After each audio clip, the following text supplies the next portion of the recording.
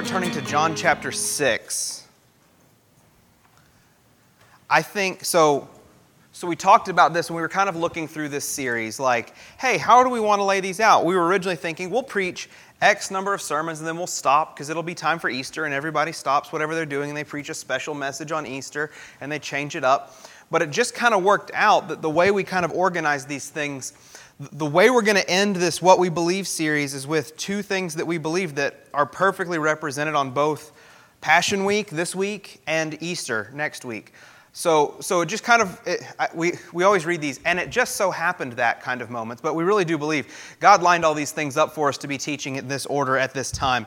Because we're talking about communion this week, and I think communion is the perfect thing for us to be talking about this week because it is Passion Week. It is the week that we end up looking back and remembering the sacrifice that Jesus made for us. And so I think it's perfect that we talk about the practice that the church has had for thousands of years now, where we look back and remember what it is that Christ did on our behalf. We look back and we're reminded how it is that He served us, how it is that He loved us. And so we're gonna look at it from, I think, a little bit of a different angle at the beginning. We'll get into the what we believe a little bit about communion in just a little bit. But you've heard us say this before, and I just want to reiterate this idea. All of Scripture, all of the Bible is about Jesus. It may not have His name written in there, but everything that came before Jesus was pointing to Jesus, was saying, hey, this guy's coming. This is what everything is about. And everything since then points us right back to Jesus. It's all for Jesus. It's all for the glory of Jesus. It's all because of what Jesus has done, that we're alive, that we are this body of believers, all of these things that we have been talking about for the past few months. All of Scripture is about Jesus. This is true. And from the beginning of the Bible, we've been told that we've been pointed in this direction of we have this need for Jesus. We have this need ultimately for a broken Savior. A Savior who gives His life on our behalf to atone us through His death. That has been from the very beginning. You're familiar with Genesis chapter 3 where we see the fall. And we see man first disobey God, and we see God kind of start passing out all of these different judgments. This is how you're going to be cursed. This is how you're going to be cursed. This is how you're going to be cursed. All of these things are going to be hard for you. All of these things are going to be painful for you. All these things are going to be difficult for you. But in Genesis chapter 3, verse 21, it says, "And the Lord made for Adam and for his wife garments of skins and clothed them." It's just one little verse where we get this moment, this picture of, but God wasn't done with them finished because He's passing out the curses and now He's angry and He's leaving. That was never who God was. Yes, He was angry. Yes, He was going to judge them for their sin. Yes, that meant that they were going to have a more difficult life and that the ground was going to fight Adam every time he tried to work it, and that it was going to be painful for Eve as she had children, and all of these different things that God had said. But in that moment, God also showed them a little picture of grace. And that picture of grace was that He gave them clothes to cover them, so they didn't have to feel ashamed anymore of their nakedness, of their sin. Right? We've talked about this in the past, where when Adam and Eve, before the fall, they were living together, they were naked and they were unashamed. We've talked about how this is a picture of how they had nothing to hide. There was nothing that had come between them. There was no sin. Everything was perfect. And the moment that sin entered their lives, they immediately went and took leaves and sewed them together and covered themselves up because they were ashamed. But that was just a temporary, they sewed together some leaves just to kind of make a makeshift set of clothes. After God passes out His judgment on them, the first thing He does is He goes and He kills an animal. We haven't seen this yet, so this might be the first time they'd experienced something dying. He goes and kills an animal and covers them with that animal's skin. That animal lost its life that way they might be covered. That way their sin might be covered. That way they might feel wrapped up and protected by God again. He's giving them this small little picture of grace that's coming as something is being broken, as something is giving its life. So since the time of the fall, we've known that we were in need, and we've known, and we've seen this through things like the way the ceremonial law was set up under Moses, that there were all these animal sacrifices that were meant to cover the sins of the people. But none of those things were ever complete. All of those things had to be repeated over and over and over and over and over again. It never fixed the problem. It only continued to remind the people that there was a problem. It only continued to remind the people that they were sinful and that death was the thing that was required as a response to sin, as a result of our sin. We were in need of covering. We were now in need of God to sustain us, or we would die. And in a sense, this is kind of the focus of the conversation in John 6. So if you're in John 6, turn to verse 25. Just to kind of set the stage for what's happening in John chapter 6. Jesus has just miraculously fed 5,000 people with just next to nothing. Right? He took the amount of food, he took less than the amount of food that we have on a Sunday morning, and he fed, like a tenth of the population of, probably like a fifth of the population of Johnson City. Right? Pretty amazing. Right? So he's just done this. He's fed them to the point that they were full, to the point they couldn't eat anymore, and they had to pick up all these leftovers and gather all these leftovers. And then Jesus leaves, and he goes across the lake, and the people follow him. Right? They go walking around the lake, and they find him. They're like, hey, you're here. We're really excited to see you. And that's kind of where we pick up in chapter 6, verse 25. So they've just found him. It says, when they found him on the other side of the sea, they said to him, Rabbi, when did you come here? They knew he was going to be there. When did you come here? Jesus answered them, truly, truly, I say to you, you are seeking me not because you saw signs, but because you ate your fill of the loaves. Do not work for the food that perishes, but for the food that endures to eternal life, which the Son of Man will give you. For on him God the Father has set his seal. Then they said to him, what must we do to be doing the works of God? Jesus answered them, this is the work of God, that you believe in him whom he has sent. They said to him, then what sign do you do that we may see and believe in you? What work do you perform? Our fathers ate the manna in the wilderness, as it is written, he gave them bread from heaven to eat. Jesus said to them, truly, truly, I say to you, it was not Moses who gave you the bread from heaven, but my Father gives you the true bread from heaven. For the bread of God is he who comes down from heaven and gives life to the world. They said to him, Sir, give us this bread always. Jesus said to them, I am the bread of life. Whoever comes to me shall not hunger, and whoever believes in me shall never thirst. We'll go ahead and stop there. So the first thing that I want to talk about with regard to communion is that Jesus started teaching communion before anybody even understood that he was here to die.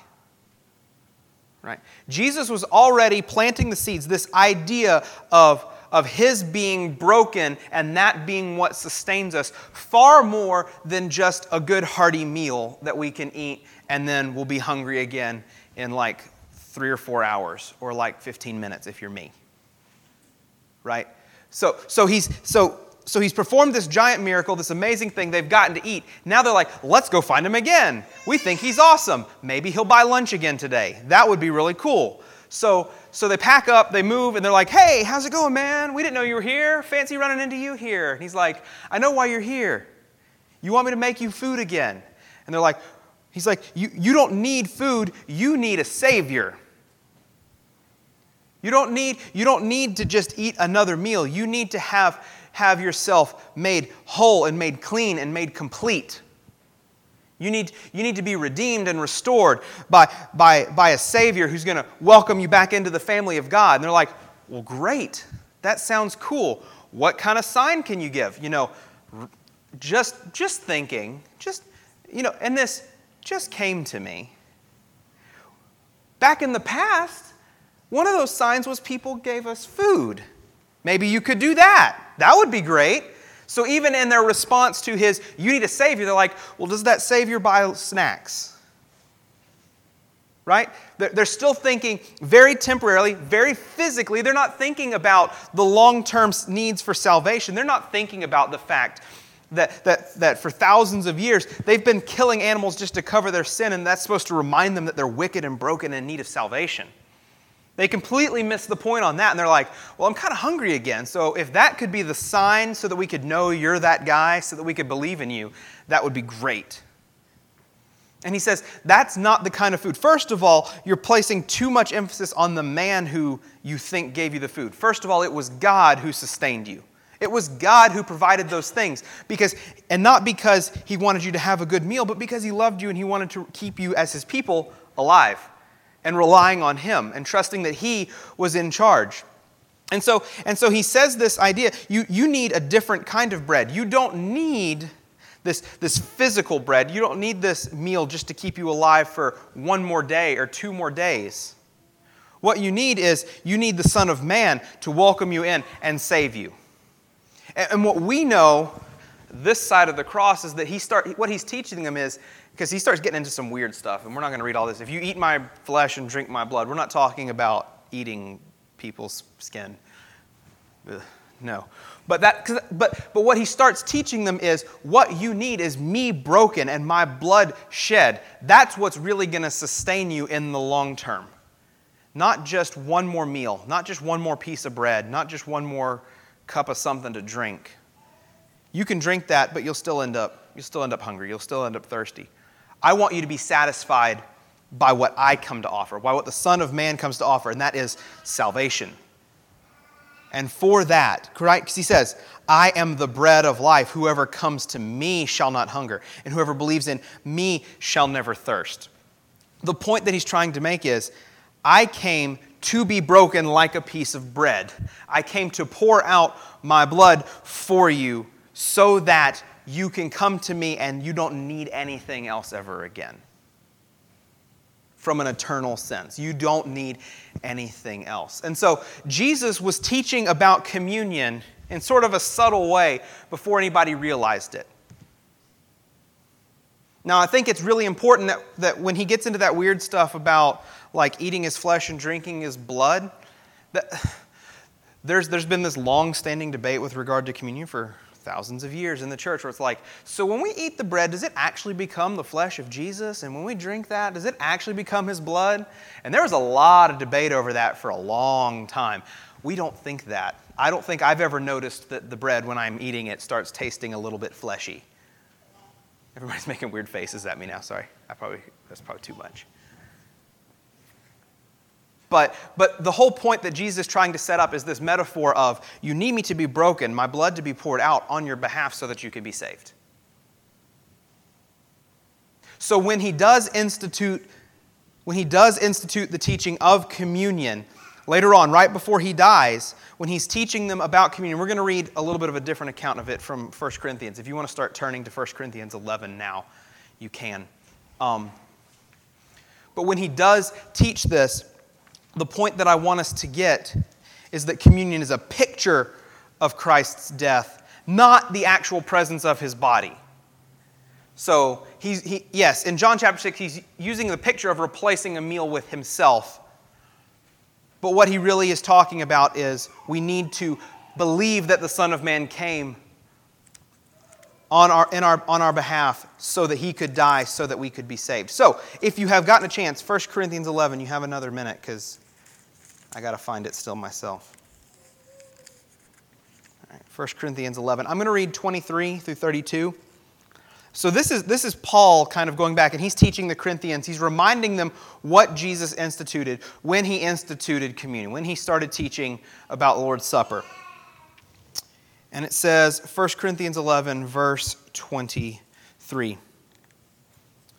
For I received from the Lord what I also delivered to you, that the Lord Jesus, on the night when he was betrayed, took bread. And when he had given thanks, he broke it and said, "This is my body, which is for you. Do this in remembrance of me." In the same way, he also took the cup after supper, saying, "This cup is the new covenant in my blood. Do this as often as you drink it in remembrance of me. For as often as you eat this bread and drink the cup, you proclaim the Lord's death until he comes. Whoever, therefore, eats the bread or drinks the cup of the Lord in an unworthy manner will be guilty concerning the body and blood of the Lord. Let a person examine himself then, and so eat of the bread and drink of the cup. For anyone who eats and drinks without discerning the body eats and drinks judgment on himself. That is why many of you are weak and ill, and some have died. But if we judged ourselves truly, we would not be judged. But when we are judged by the Lord, we are disciplined so that we may not be condemned along with the world. So there's a lot of things in there. And I wanted to use this section because I think when you just read the original teaching, Jesus gives, here's what I want you to do. But I think Paul gives a little bit more detail and emphasis on some of the implications and some of the heart state that we should be in when we approach communion. And I think that's really important. So the first thing he says, he gave us the bread, he gave us the cup, and he said, this is my body, this is my blood. And again, that brings up this, does it really mean it's literally him? No, I don't believe, and we don't believe here at CRC that this is literally Jesus. We don't think it becomes him. All we think of with regard to the bread and the cup is that they are a metaphor. They are a metaphor for what Jesus was about to go through when he instituted it. That he was about to literally have his flesh torn and his blood poured out. And he was using these things as a reminder, a saying, don't forget what's about to happen here. You need this reminder. You need to find yourself thinking back and remembering, this is a thing. This is a thing that Jesus went through. He actually had this happen. So I think that's part of the reason I love that we actually tear off the bread. We actually have a whole loaf today, right? Yeah, good. Okay, so this is why I love that we actually tear the bread off, because you actually have to grab and feel the kind of the ripping feel when you're tearing the bread, because that really is a perfect picture of what Jesus went through. When he was torn, he was broken, his skin was ripped off his back. We can get into all the details if you want to. That might be something worth talking about in community group or something, just how gruesome and painful his death on the cross was. But we tear away from the bread. We tear it away. And then I think we use grape juice. We don't use actual wine. We can have a conversation about that too sometime if you want to. But those things, that dark red really does stain pretty good. It's a thing that you get it on your skin, it doesn't come off super easy. Like, I think there's a reason that he's using these as the picture, because he wants it to be very vivid when we see these things, when we're taking communion, when we're remembering these things. Because the disciples were going to see it firsthand. But the best that he can do for us is offer us a really clear picture. The best that he can do for us is offer us a really clear picture. So we don't think they become his body. We don't think they actually become his blood. But we do think that they are a perfect metaphor that is meant to cause us to remember exactly what it was that Jesus went through. Be affected. Be moved by what it was that he felt on our behalf. The second thing that I see in here that I think is really important is that I'm going to say it one way, and then I'm going to make it sound like I'm saying something different, but I promise this all kind of connects by the end. Communion is for the saved, and I would even add preferably the baptized, because you're saved, you're baptized. Like, those things just kind of go together. When we get saved, we get baptized. And that's us saying, I'm in on this church thing. I'm in. I'm with you. And so taking communion is a thing that we do within the church. It's a thing that we do as people who are remembering what Christ did on our behalf. So to be someone who would reject Jesus as their Savior, to be somebody who would not believe in the Son of Man whom God had sent, right? That was what he said. What must we do to have this eternal life, right? And he said, believe in the Son of Man, right? That was John 6. So it wouldn't make sense for an unbeliever to take communion to be reminded of what it is that Christ did when it wasn't on their behalf, right? So, and he gets into this whole, in fact, you're drinking judgment on yourself if you're taking this and you're not saved. And he even gets into, this is why some of you are sick. Even some of you have died, right? He gets into all these things. So what is he saying here? Is he saying if you're unsaved and you come take communion, you're going to drop dead right there on the spot? No, he didn't say anything that definitive. First of all, he said, this is why some of this is happening. So I have this thought, and I can't say definitively this is what it is, but this is just something that's been kind of rolling around in my mind. It's okay. It's just a kid without pants.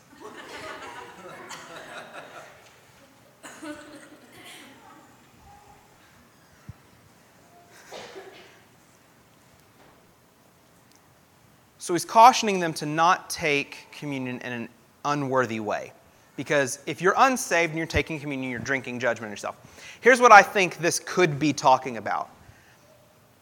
So the gospel is really good news for those who are saved. If you're not saved, the gospel is really bad for you.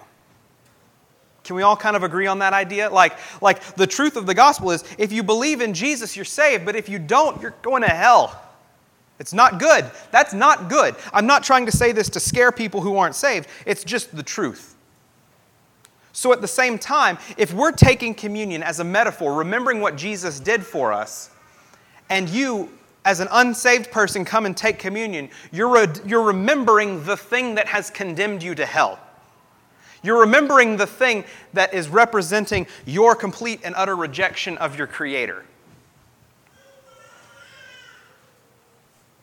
Like you're acknowledging, this is a thing that I am being judged for because I don't believe in this. So in a sense, you're drinking judgment on yourself. You're not making your standing with God any worse. You couldn't do that. None of us could do that. We're all equally separated from God and offensive to Him because of our sin.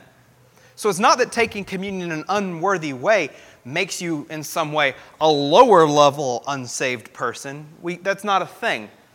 But what it does do is you basically saying, I'm going to come eat this bread and I'm going to come drink this thing that are a perfect picture of how I have rejected this and I'm going to suffer apart from Him for the rest of eternity.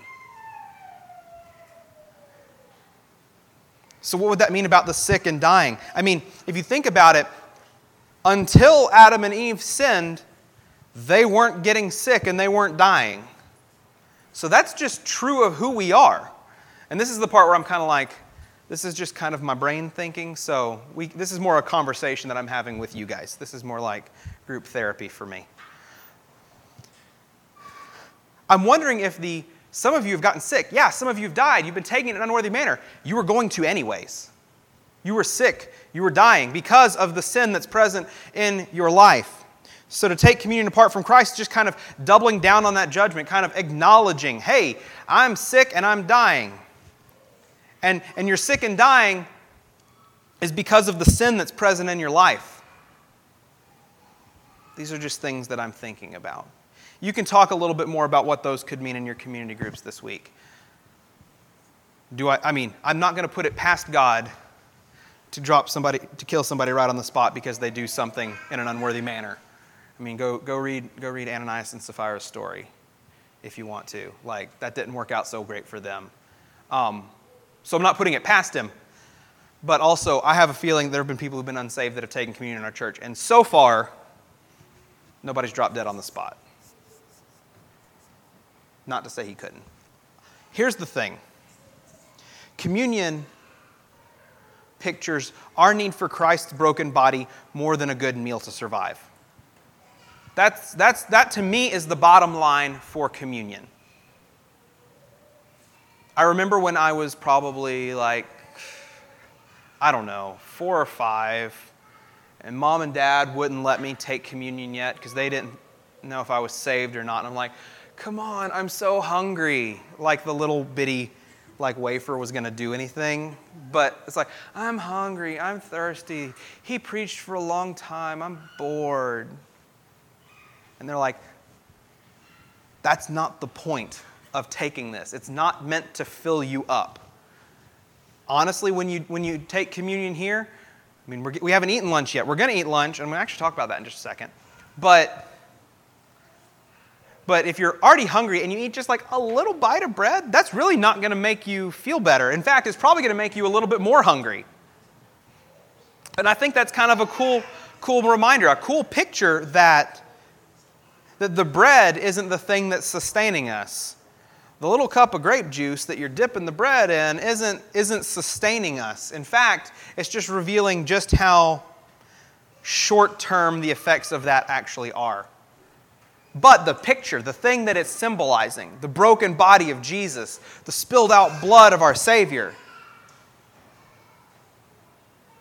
that is the thing that can sustain us. That is the thing that satisfies us. That is the thing that we need far more than just a big piece of bread to eat and a cup of juice.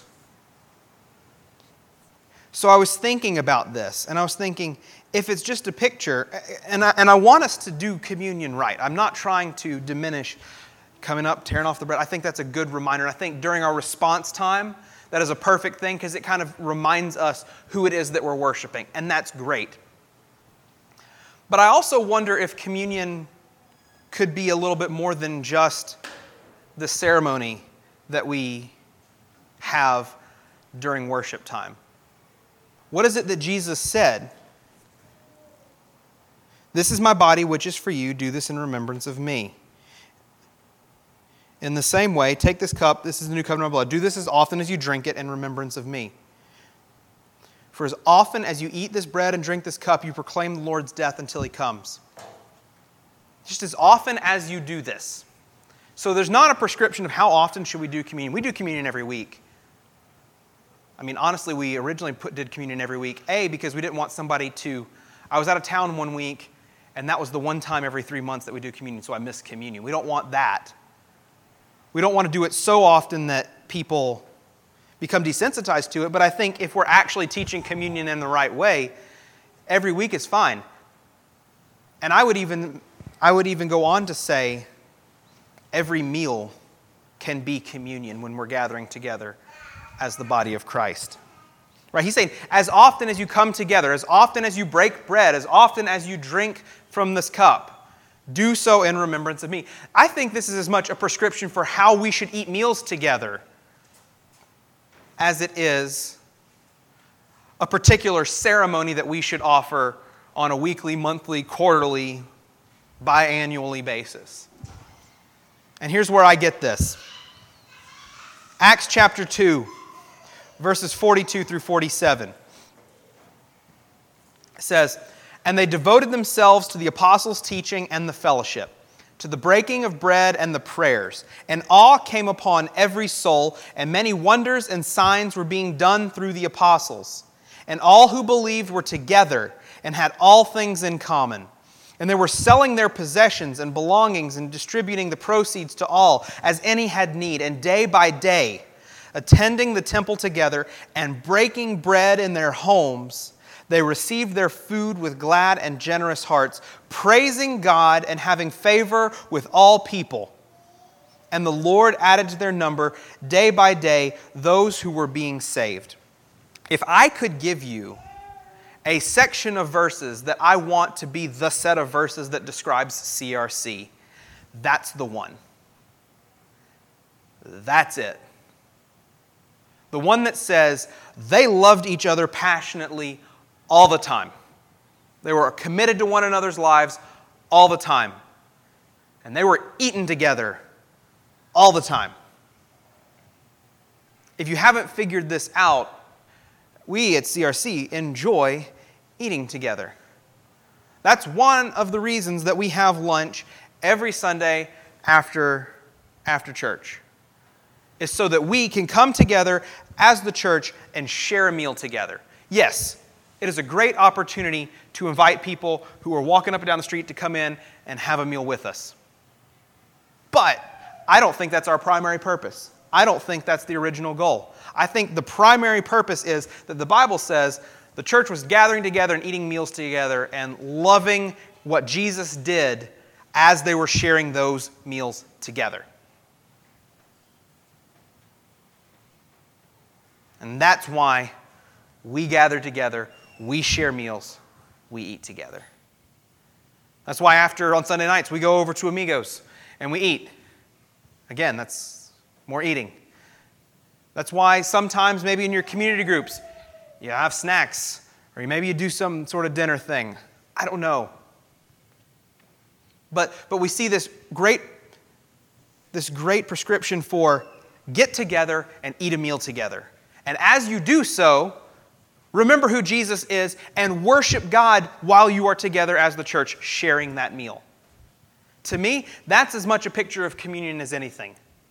Communion takes place within community. I think it's not lost on any of us that those two words sound very similar, because they're basically meaning the same thing. They come from the same place.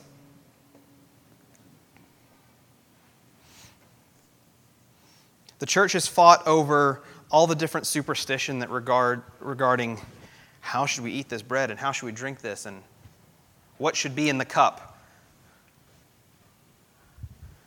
Would it make it any different if we used white grape juice instead of red grape juice? Or does our bread need to be unleavened? Or is it okay if our bread's cut up into little pieces? Or should we pass around one cup and all take a swig out of it at the same time? I'm trying to see who all the OCD people are in the room. The church has fought against the idea of superstition within communion for centuries. But what if the real picture is that it's us coming together to break bread together, to share life together, and do so in a way that is honoring to Christ and the sacrifice that He made? What if the way we ate a meal together was worship?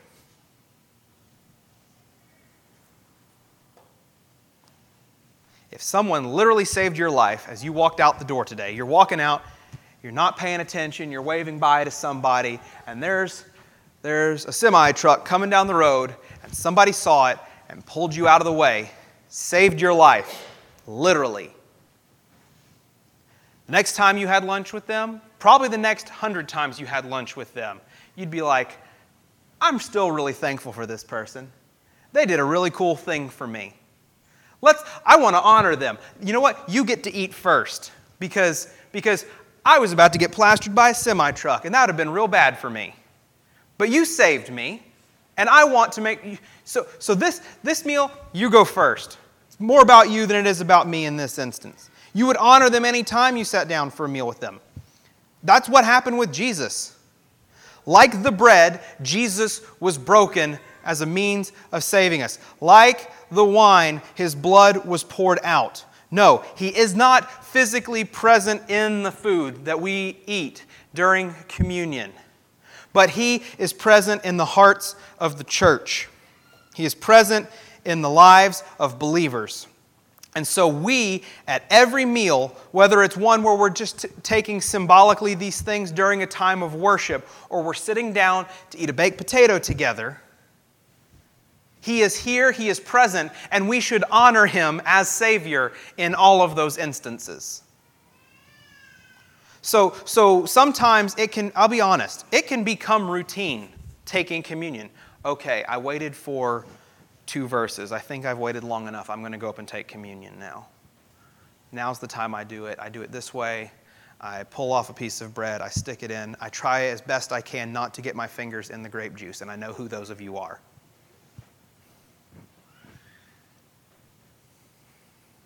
Trying to make eye contact with everybody so nobody feels singled out.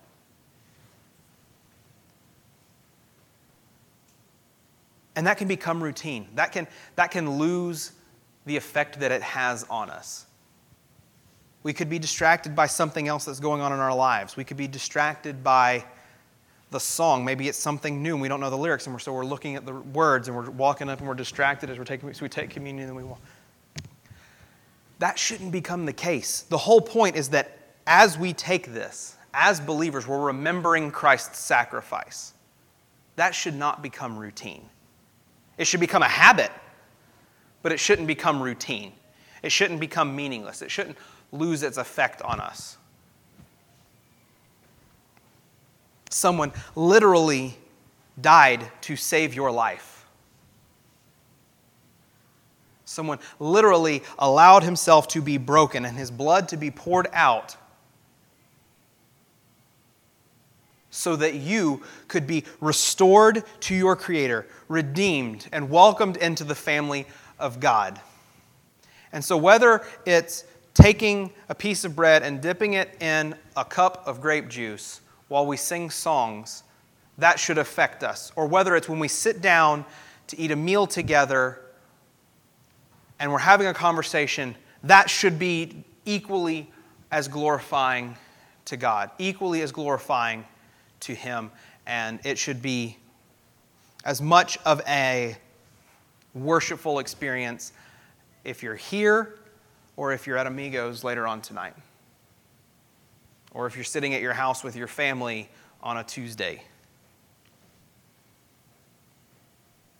It's community. It's the church coming together. It's us constantly remembering who we are in light of what Christ has done. And that moving us to worship. Why do we want to live that way? Why do we want to take communion in the right way? Why do we want to be moved in such a way that when we take communion, it's inspiring us to worship? Because when the church is getting it right? End of Acts 2, verse 47. And the Lord added to their number day by day those who were being saved. That's why we want to get this right. Because it's through the church that God is saving the nations. Just like Caleb preached last week. It's through the church. He doesn't need the church, but He is sure going to use us. And so we need to get these things right. We need to know what it is that we believe. We need to know why it is that we do all of the things that we do. So that through us, through the way that we live, through the way that we represent Him, through the way that we worship Him, even when we're making a sandwich for lunch to take to work, all of that is us representing our leaning on Him, our trusting in Him, our being hopeful in Him, and not reliant on that sandwich to get us through another day. So let's pray.